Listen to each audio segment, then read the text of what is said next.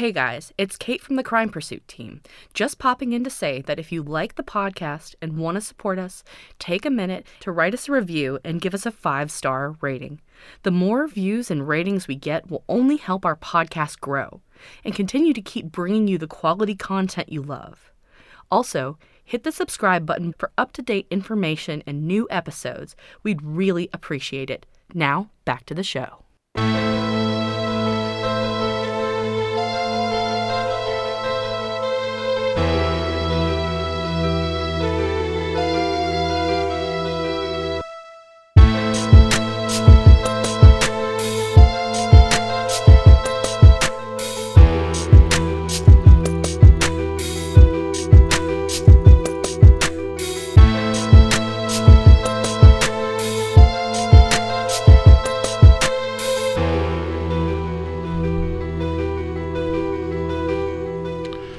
Okay, we are back. Welcome to Crime Pursuit Podcast. I'm your host, Ed Bounds, along with Lori Irby, and we do have a new pursuit.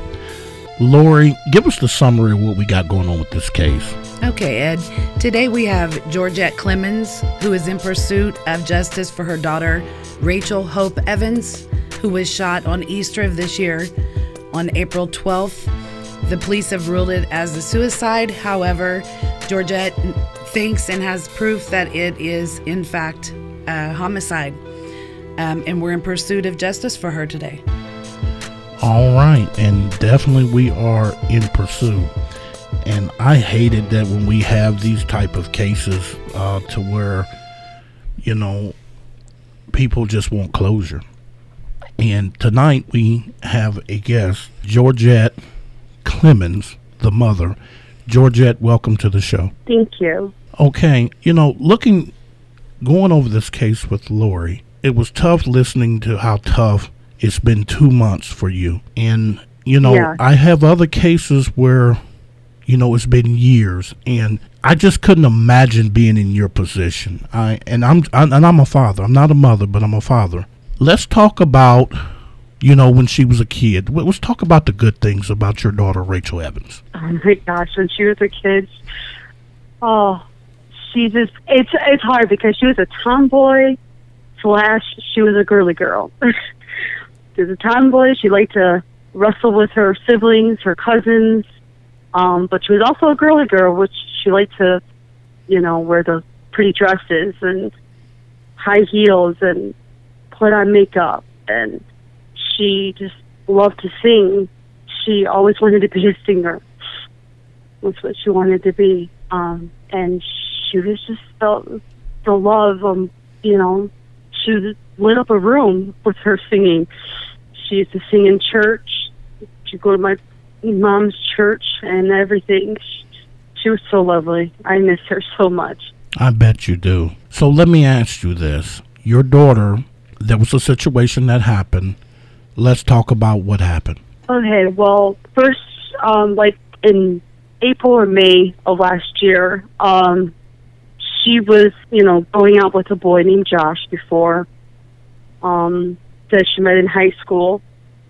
And they had a long-term relationship. It was about 1.5 years to almost 2 years. But something happened in that relationship. I'm not going to get into that, but so she, you know, she just broke it off. She felt like it was for the best. I mean, she was hurt, upset, you know, it was her first true relationship that she had. But, so she broke it off with him, and then that's when Hunter, he preyed on her on Facebook and started talking to her because apparently his girlfriend broke up with him. So this was starting in like May or June of last year. She started talking to him and sweet talking to her, and then she went there for about a week to go visit him to see how things were, because I told her that she didn't really know this person. She only met him on Facebook, that I don't know if it's a good idea. You know, we don't know what kind of person he is, if he's a serial killer or what type of person he is. And so she went there for a week, like the end of June 29th to July 7th, I believe. That's when she went, because she came back July 7th. And she just wanted for a week to see how things were. And, he bought her flowers. He took her out to eat. He took her to the movies. I mean, he took her, to a lot of different places, like kayaking and just boating, and spent the 4th of July there with his family. And then she came back and she wanted to move there with him. She told me when she was out there that his mom said it was okay for her to move in with them. So she did in August. Things started going, things were okay at first. But then, like, in October, she started messaging me saying, Mom, I think I made a mistake. What if he's not the person I think he is? He's just changed. He's one person this day. He's a different person the next day. And then she called me, video chatted me, and said one time that he was hitting her. And I told her she needed to get out. And then she messaged me and said that he's threatened to kill me. I'm tired of this. And I have those messages also. And then, so like February 3rd, I messaged him. I told him that he needed to stop being my daughter, or else I was going to come get her and pick her up and take her home. But then he blocked me. So then, like, me and my daughter were chatting after that incident, but she wouldn't tell me anything after February 3rd. She wouldn't talk that much about him afterwards. And I found out why after all this happened, that apparently her friend Chris showed me and sent me stuff that after I said that to her, he put a gun to her head. I didn't know that before. That was a hard thing to hear. But then April 12th, I got the phone call about 8:40 in the morning on Easter saying that my daughter, I got a message or a call from Hunter, but he wasn't on his Facebook because he blocked me. He was on his sister's Facebook, Christy Lee Facebook. So he messaged me on hers and told me that my daughter had a self-inflicted gunshot wound to her head. And I thought that was kind of odd that he said it that way. And I asked him what happened to my daughter, because I knew from everything that she told me that wasn't possible, because she was planning on coming home. I was supposed to go pick her up April 4th, but then with the coronavirus and everything, she told me not to come, to just cancel and not to come. And I told her to be safe and keep in contact with me. And if anything, were to happen worse than how are things, to let me know and I'll come right away. But she didn't. Until I got that call, then I had to fly out to Alabama to go see my daughter. But when I was on the phone with him, he told me how they were at this bonfire, and I asked him what happened, and he said that the first time he told me that they got into a fight and she ran off to be alone and told him that she was going to go to the bathroom and ended up in the car shot. And then when I got to the hospital that night, I asked him again what happened, and he told me that she was just happy that they were all having a good old time, having a bonfire. She was happy. She told him that she was glad that they did this bonfire, and he said that she said that she was going to go to the bathroom and then ended up with a car shot. Okay. That she was gone for a while. His family was telling me different things at the airport. That's confusing, because they first said that she was happy, she was having a good time, and then it changed to she was sad, she was depressed. And I agree with you. Right, 100%. now he's on Facebook. Right, now he's on Facebook saying how she was so depressed that she killed herself. I mean, this is 3 times now he's changed the story. Well, and he waited to try to make it fit. He waited quite a while to make that post. How long was it? Correct. Was it like 3 weeks before he made the post? It was, I think, almost about a month. Okay. And I think it was like May 11th he made that post or something. So. Okay. I agree with you 100% about how he presented what had happened to you on the phone. Instead of, you would tell somebody in a compassionate way, especially the mother, instead of saying a self-inflicted gunshot wound. I just find that odd, but okay. I just find that odd. Right. Let's get into the text messages that you shared on the page, the tribute page for Hope, and that you also shared with me. The ex-girlfriend had said that he used to abuse her. She didn't want to be involved because she's scared, which is understandable. But we're talking about somebody's life who's been taken, and to help future girlfriends, maybe, if this is true. And well, that's why I'm trying to do this. Yes, because exactly. I don't want him to do this to another girl. I mean, he's done it to my daughter. He's done it to his ex, and probably somebody before that. Because there's a pattern here. I mean, the messages said that he put a gun to her head and threatened to kill her. And I mean, there's pictures of him sleeping in front of the door to stop her from leaving or even using the bathroom. Right. So let's tell the listeners all of those things. We have text messages on Hope's page from the ex-girlfriend stating that he had beat her, threatened to kill her. And I saw that he put a gun to her head, right, and her rabbit. Am I correct? Yes, he put a gun to her head and threatened to kill her. Yes. And then she gave the gun to the sister. Right. And told him to take it before he shot her. And I mean, she's scared to speak out. She's told, she says she doesn't want her name involved because she's scared, which I can understand. I mean. And then the messages between Hope and Chris are very telling, which I talked to Chris for quite a while, and he also believes that she was shot by Hunter and not shot herself. He said that she was in a very good space and was looking forward to the future and leaving. But, I read the text messages between them of the fear that she had and trying to escape and make a plan, and the picture of Hunter sleeping in front of the door so she couldn't leave. All of those things. Well, she also said that she had Stockholm Syndrome on the bottom of that message, too. Yes. So I think that had a lot to do with it, too. Right. And let's get into the investigation part of it. Do you want to speak on it, or do you want me to start? Well, where to start? I can guide us. Okay. I know today's hard. I'm here to help. There's just so much. To tell. Right. Well, when I got to the hospital, I talked to the detective, and I told the detective that I didn't think that my daughter did this. There's no possible way. Just from everything. I told him that I had messages, and I sent him messages, showing where he threatened to kill her, and then other, messages that I got after that, but I didn't have those from Chris yet. So I sent him what I had, where she was planning on leaving him. He threatened to kill her. I told him that there was no way.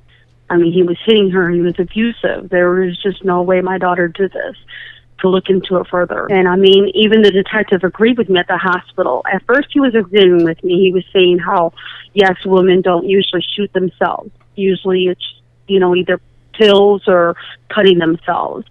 And I mean, and I told him, I go, my daughter would have left a note for us, especially with her family. She wouldn't just leave her nieces and nephews not knowing what happened to her. And she wouldn't do that to her family. She would let us all know what happened. She couldn't handle it no more or whatever. She would tell us, so that we wouldn't blame, her boyfriend, thinking that he did something. I mean, yeah. But there was no note. There was nothing. Right. And her last messages, actually, to Chris, which he talked to her the night before, was she was trying to escape and he was going to help her get a plane ticket, I believe, so that she could leave the situation. And he had told her, she said, I don't know how I'm going to leave without him knowing. And he said, well, call the police. Don't take anything. Just get out when you can. Right. So you see that she was planning just a day or two before to leave. And she also let her work know. She was also trying to stay with coworkers at her, at her job to get away from him.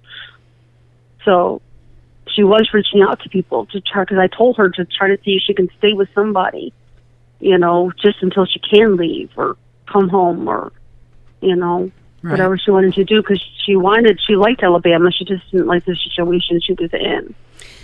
Do you know, Georgette, if in fact Hunter did have to give a statement and go in and get questioned? Because he did put on his Facebook that he was investigated. Is that true? Yeah. Okay. Yes, he did, but he waited almost 2 weeks. And then when he did come, he bring a lawyer. So, and from what he's saying, I mean, the detective only asked him for a statement. He didn't even question him about the abuse or anything like that. And that's where I'm frustrated, is I feel like they haven't done their job. Because, I mean, if they knew that he was abusive and stuff, they would look into this more, thoroughly than what they have. They just wanted to rule this as suicide from day one. I mean, he compromised the whole scene. He moved my daughter's body. They don't even know where she was sitting at in the car. I mean, they didn't even take his bloody clothes that night. Why? They didn't do anything. Well, I found it odd when you told me that. I said they didn't dust either of their hands for gunpowder or gun residue, and you said that the lieutenant had told you they don't do that in Alabama, correct? They don't do that. Okay. Right, they don't do that. And that could be true. I don't know. What I know is I've called and left a message for the lieutenant to call me back and, said who I was. And then I also sent an email with my credentials, since the case is closed, to send evidence over, or the police report at least. I haven't heard anything. And then there's some other interesting facts with the medical examiner. Do you want to touch into that? That is correct. I mean, first, the medical examiner did his report, and it was dated April 28th, so it was a while that he actually signed off on it, but he said that she got shot on the right side of her head.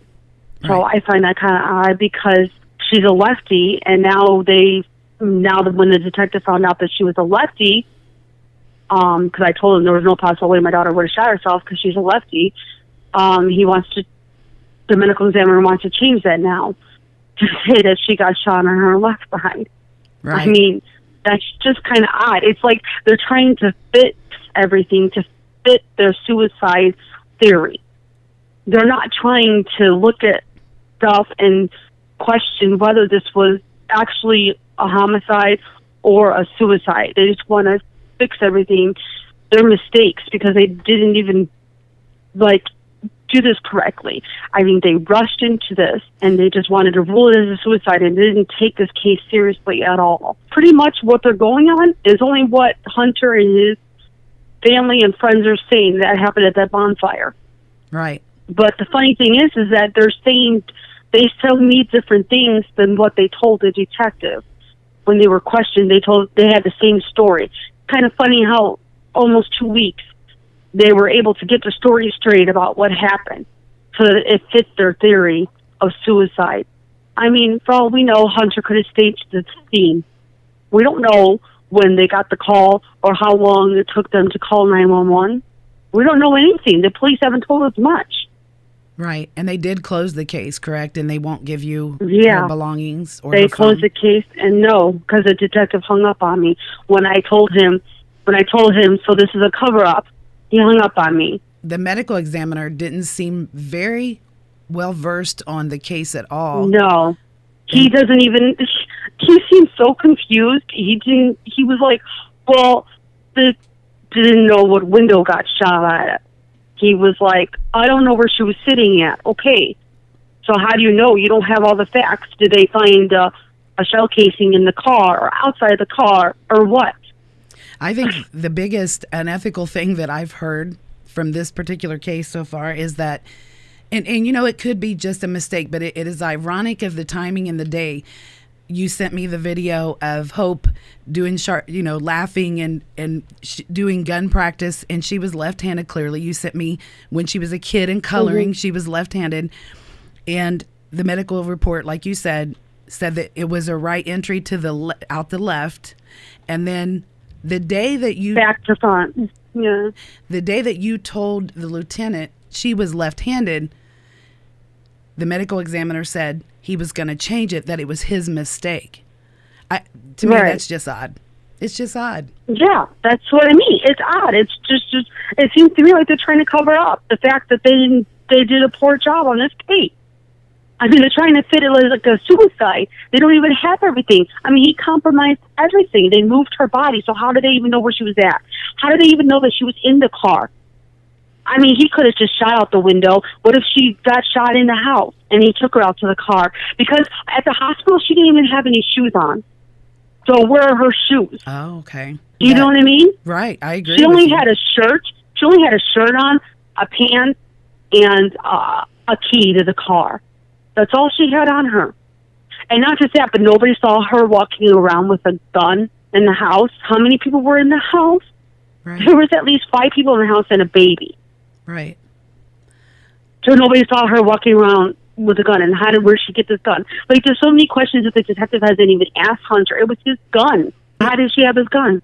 Let's talk about the lieutenant telling you that when you were telling him what you think happened based on text messages and a lot of proof from friends, from you and Hope, that she was scared. She was abused. She was very detailed about the things he did to her in those texts up until the day before, and that the detective told you that Hunter Gee didn't have an arrest record. Is that correct? Yeah, that is correct. And now I'm finding out different. Right. That's not correct, because I did a search and found on a public record that Hunter Gee was arrested for communication harassment May 3rd of 2017. I don't know how that case ended, but the arrest record is there. Remember, I sent you the picture and I said, is this him? Yeah. You said, yes, it is. It says it was removed. And I looked that up, and it was like, case expunged it or something. That's what it means. He was arrested for it, so it could be expunged, right. Which is why they said he don't have an arrest record, but that's not true. He has been arrested. Right. It was just expunged or removed for whatever reason. Exactly, but they lied to me, and he told me he wasn't. He didn't have a record. If they would have looked, that's what I mean. They haven't done anything to this case. I feel like they haven't dug into his family or anything, or his past. They haven't even asked his ex-girlfriends anything. Well, and you are taking the right steps by doing this podcast, and I don't know how you're sitting here doing this podcast 2 months after, but you're a very strong woman, and you are being her voice and other girls' voices that, Hope just turned 20 in March, right? Yeah. And she had her whole life March ahead 9th. of her, excited about her life. She did. Yeah. And it's what you're doing is you're helping other people, Georgette, and you may not know it now, but you will. So for our listeners, Georgette has a tribute page under the name of Hope Evans. You can go in and see. She's shared very tragic pictures of Hope in the hospital. She has shared the text messages, all the information that she has. She also has a link to sign the petition. And do you know how many signatures you got? This morning there was quite a bit. I want to say yeah. But our listeners, like over 26, I think. Yeah, there's 2,600. So you could go in and go to that page and sign that petition to open the case, and for the detectives, the police department, to take it more serious as maybe a murder. And then we'll share it on our page as well. And what else would you like to add, Georgette? Yeah, because they're not even like contacting back the reporter also that has been calling on this case. At first the lieutenant talked to her, and and obviously the detective hasn't even told his lieutenant or the medical examiner about the abuse, that my daughter endured, or the pictures of him sleeping in front of the door or threatening to kill her with a gun or putting a gun to her head. I mean, the reporter had to show the lieutenant these pictures. And then now afterwards, he doesn't even want to get back to the reporter. Wow. This is what pisses me off. Here you have a mother, and it was just, even if it was a father, just a parent, that would even have to go through something like this. It's hard. It is. But I have to be her voice because she doesn't have one anymore. Yes, you're right. And you definitely do. And I just hate hearing these type of cases where the police just seem to just, oh, well, that's it. And then in most cases, Lord, we've seen where they've been rude to the family members. Well, yeah, that's what she was just saying, that when she called and she told him this sounds like a setup to match your story, they hung up on her. And I think we had somebody the last get where the police hung up on her, right? Almost every case. Yeah. I don't understand it. I just don't. And, so let me ask you something, Georgette. Where do you go from here? What is your plans? Because you can't give up. And I know you're not. I'm not saying that you will, No. but what are your plans? I won't give up until I die.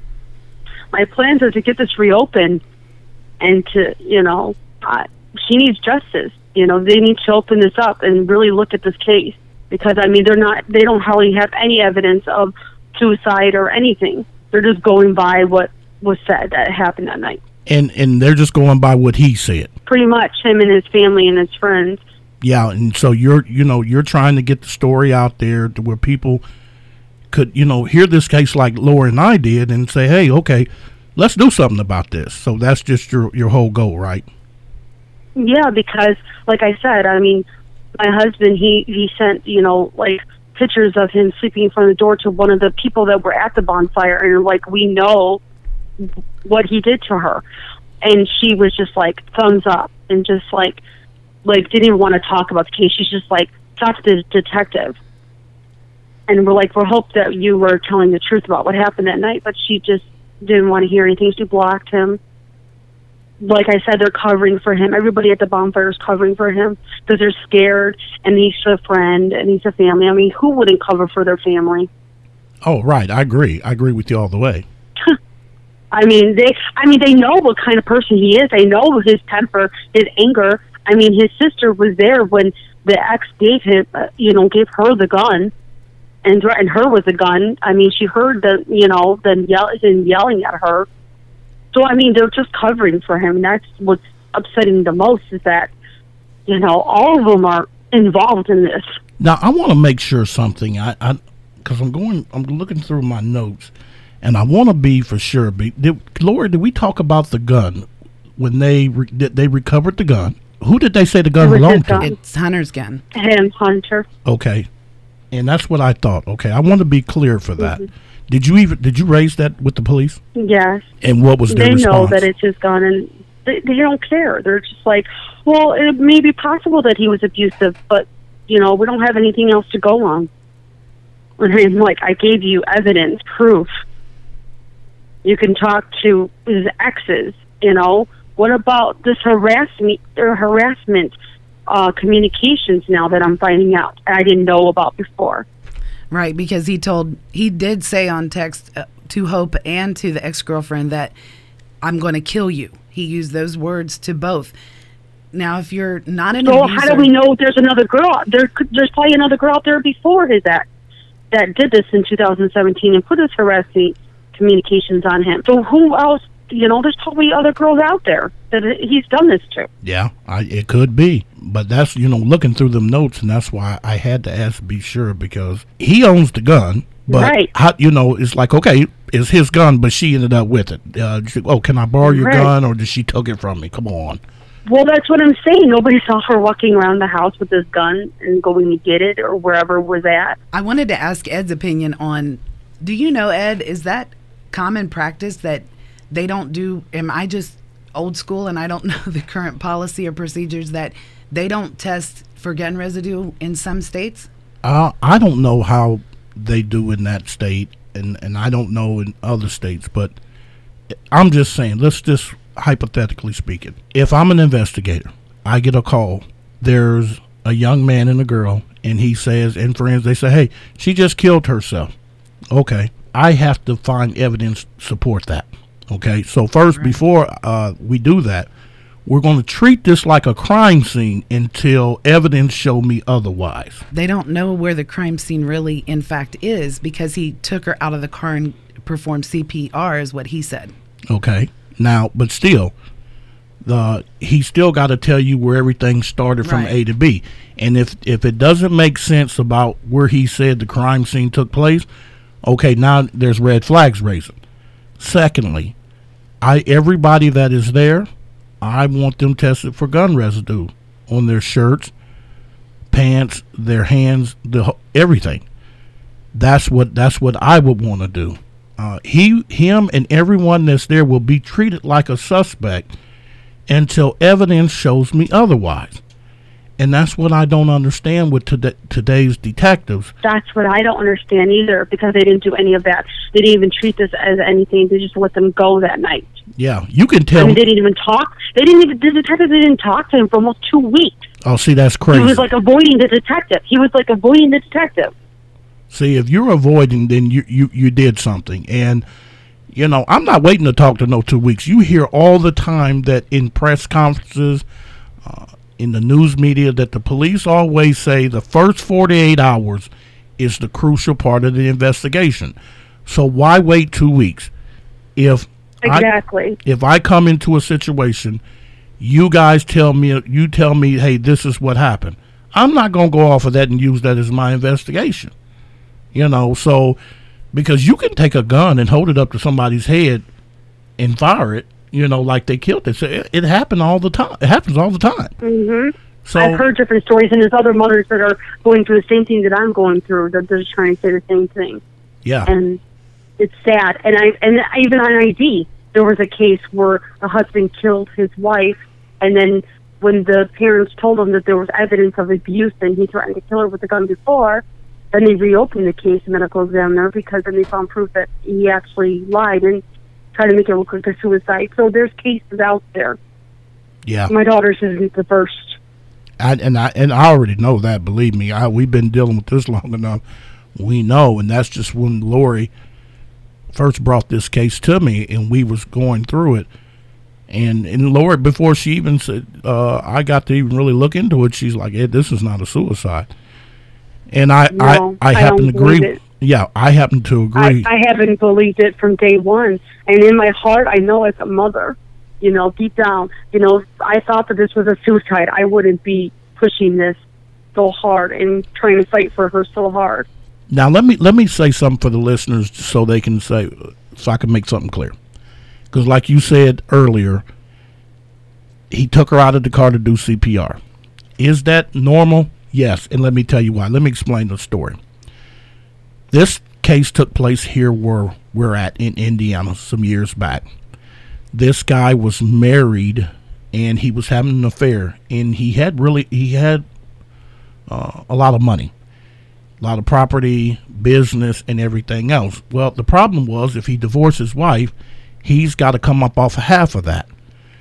So he doesn't want to. So what he did was he had a gym in his house, and every morning his wife would lift weights, work out, and he went in there, and when she was bench pressing, he took the weight and put on her throat and killed her. I remember that story. Yes, and he you know, act like he was trying to give her CPR or whatever, and yeah, I believe that's how it happened. Somebody had made mention that they think that he made mention that when he found her, he tried to give her CPR or whatever. So people will do crazy things. You just never know, and I'm just bringing that up to make a point. Yeah. You know. I agree. They'll do things to, you know, say, okay, but this is what I did to try to save her. Right. And so this is, I don't know why she did this. Oh, my God. And, you know. People are actors, and the reason why that guy, he did a good job covering the case up, but the detective that was handling that case, he went through it thorough. He didn't just listen to what he told him. He treated it like a crime scene, and turned out to be it was a homicide, and that guy's in prison for the rest of his life, just like where this guy should be. Yeah, because, I mean, he was the one that found my daughter. Okay, so how do we know, like, the other people were in the house when he went to go looking for my daughter, so he was alone with my daughter, so he could have had time to shoot her and try to, like, pull it as, oh, screaming and howling for his family, oh, she committed suicide. He had time. He was alone with her. And then he started screaming, and then his family started coming out of the house. So how do we know how long, you know, how long before he was shot, you know, before she was shot that they found her? Right. Absolutely. He was the one that found her. He's the one that took her out. So he could have shot her and not even have his family see, you know, and then make it look like he, you know, that she shot herself. I wanted to ask it's Ed. just a lot of it. I'm sorry. Go ahead. No, you speak. I'll wait. No, it's just funny because these people want to say that they're like witnesses for Hunter, but yet, one of the people that were there told me that she was laying down with her baby, to sleep. So she wasn't with Hunter. She wasn't with my daughter. So she wasn't with, either or. So she doesn't even know what happened. But yet she wants to be a witness now. I wanted to ask you, Ed, what you thought about the medical examiner report, where originally he had put that it was a right entry and left exit wound. And then when Georgette told the lieutenant that she was left-handed, he's having the medical examiner change it from left entry to right exit. I couldn't believe that when I heard that, but the medical examiner responsibility was to say, look, I cannot do that, and should report that detective for even asking him to do that, because that, I don't care what state that's in, that's illegal. If whatever the medical report, whatever his examination comes out to be, then that's gold. What he found is what he or she found is what they found. You can't have a detective come in and say, well, we found out she was left-handed, so you need to change it from there. No, that's your investigation is your findings, not to come and change and say, well, we think it's a mistake, you need to change that. That would make it seem like there was to be some shady shit with that. Exactly, that's how I feel. Yeah. Because, this report was dated April 28th. Medical examiner's trying to say, well, I didn't have enough time to really thoroughly look at the case or whatever. Really? You didn't have from April 13th to April 28th? Yeah, right. You had time. How do you not have time? Right.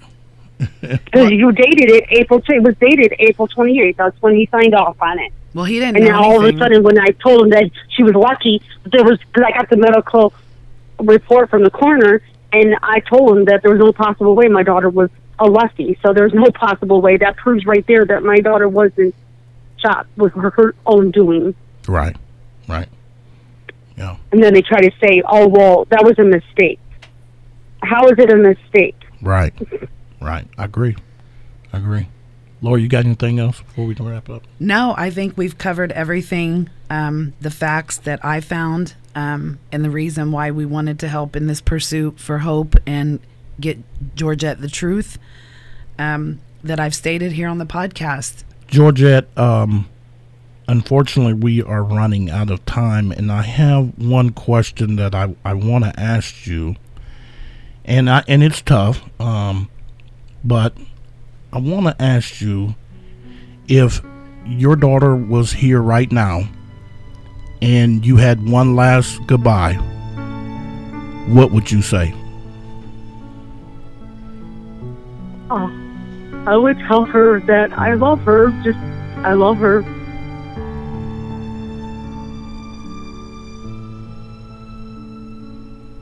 That's pretty much it. That I will never stop fighting for justice for her. Yes. And I'm sure she would want you to keep fighting and getting the truth and getting justice for her. That's what a mother's supposed to do. Yes. Yeah. Well, you know what, Georgette? We are here for you. We will always have an open door to Crime Pursuit. And we have a nice sized team. We have people that work around the clock sometimes. And if you need to talk to us, reach out. Don't hesitate. Even if you don't think that this is going to come to a point where you're going to get justice for your daughter, don't give up. And you always have us in your corner, okay? Yes, thank you. Everybody please sign the petition to help Georgette get the truth. Yes, please. Yes, please. Well, Georgette, I want you to know that we will be praying for you, and other people on our team will be praying for you as well. And you just hang in there. Now, once again, I want you to let people know where they could sign the petition and the Facebook group, anything, any information, website. Instagram, anything pertaining to this and your daughter, can you please let the listeners know? They can either go to my Facebook page. I have it on mine, Georgette Clemens, or Hope Evans, or they can go to change.org. Okay. And this, how many signatures does she have on this so far? This, as of this morning, around 2,700. 2,700. Yeah. So hopefully we can get like 27,000. So Yes. all right, Yeah. Everybody, you have heard this. Please go and sign the petition and help Georgette out, please. I'm begging you to go and sign the petition. We really need your help, and she needs your help. Okay, well, Georgette, we want to thank you for being on the show. Yes. Thank you so much. You've done a wonderful job, and Lori will be back in touch with you here real soon, okay? Okay, thank you so much. All right, have a good night. Okay, guys, so I want to just say something real quick. I want you guys, anybody that's listening for the first time, go to our Facebook, Crime Pursuit Podcast. We are on Instagram at Crime Pursuit Podcast. We are on Twitter.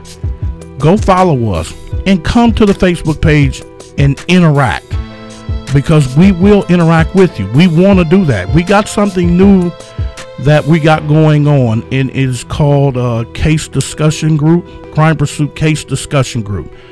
And every week starting the 29th, we will be live video. Me and several team members, we will be live by video discussing new cases that are unsolved every week. And some cases will be solved that we'll talk about as well. But we want you to come and interact with us on that. Also, every time we drop a new podcast, it's on an anchor link. Now, we noticed that we have a lot of iTunes listeners that follow this podcast and listen to us by iTunes.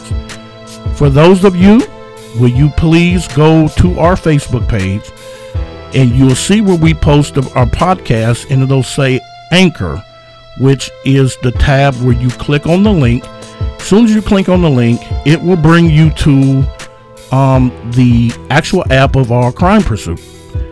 There you will see a support button. When you hit the support button, it'll come up and it'll show you where you can support us monthly. You can pledge 99 cents, $4.99, or $9.99 a month. This is something you don't have to do. But if you like what we do, and if you support us, support the families that we help, please, even if it's just 99 cents, we'll appreciate that. So support us if you can. We really, really appreciate it. All right, we got to get up out of here. Thank you very much.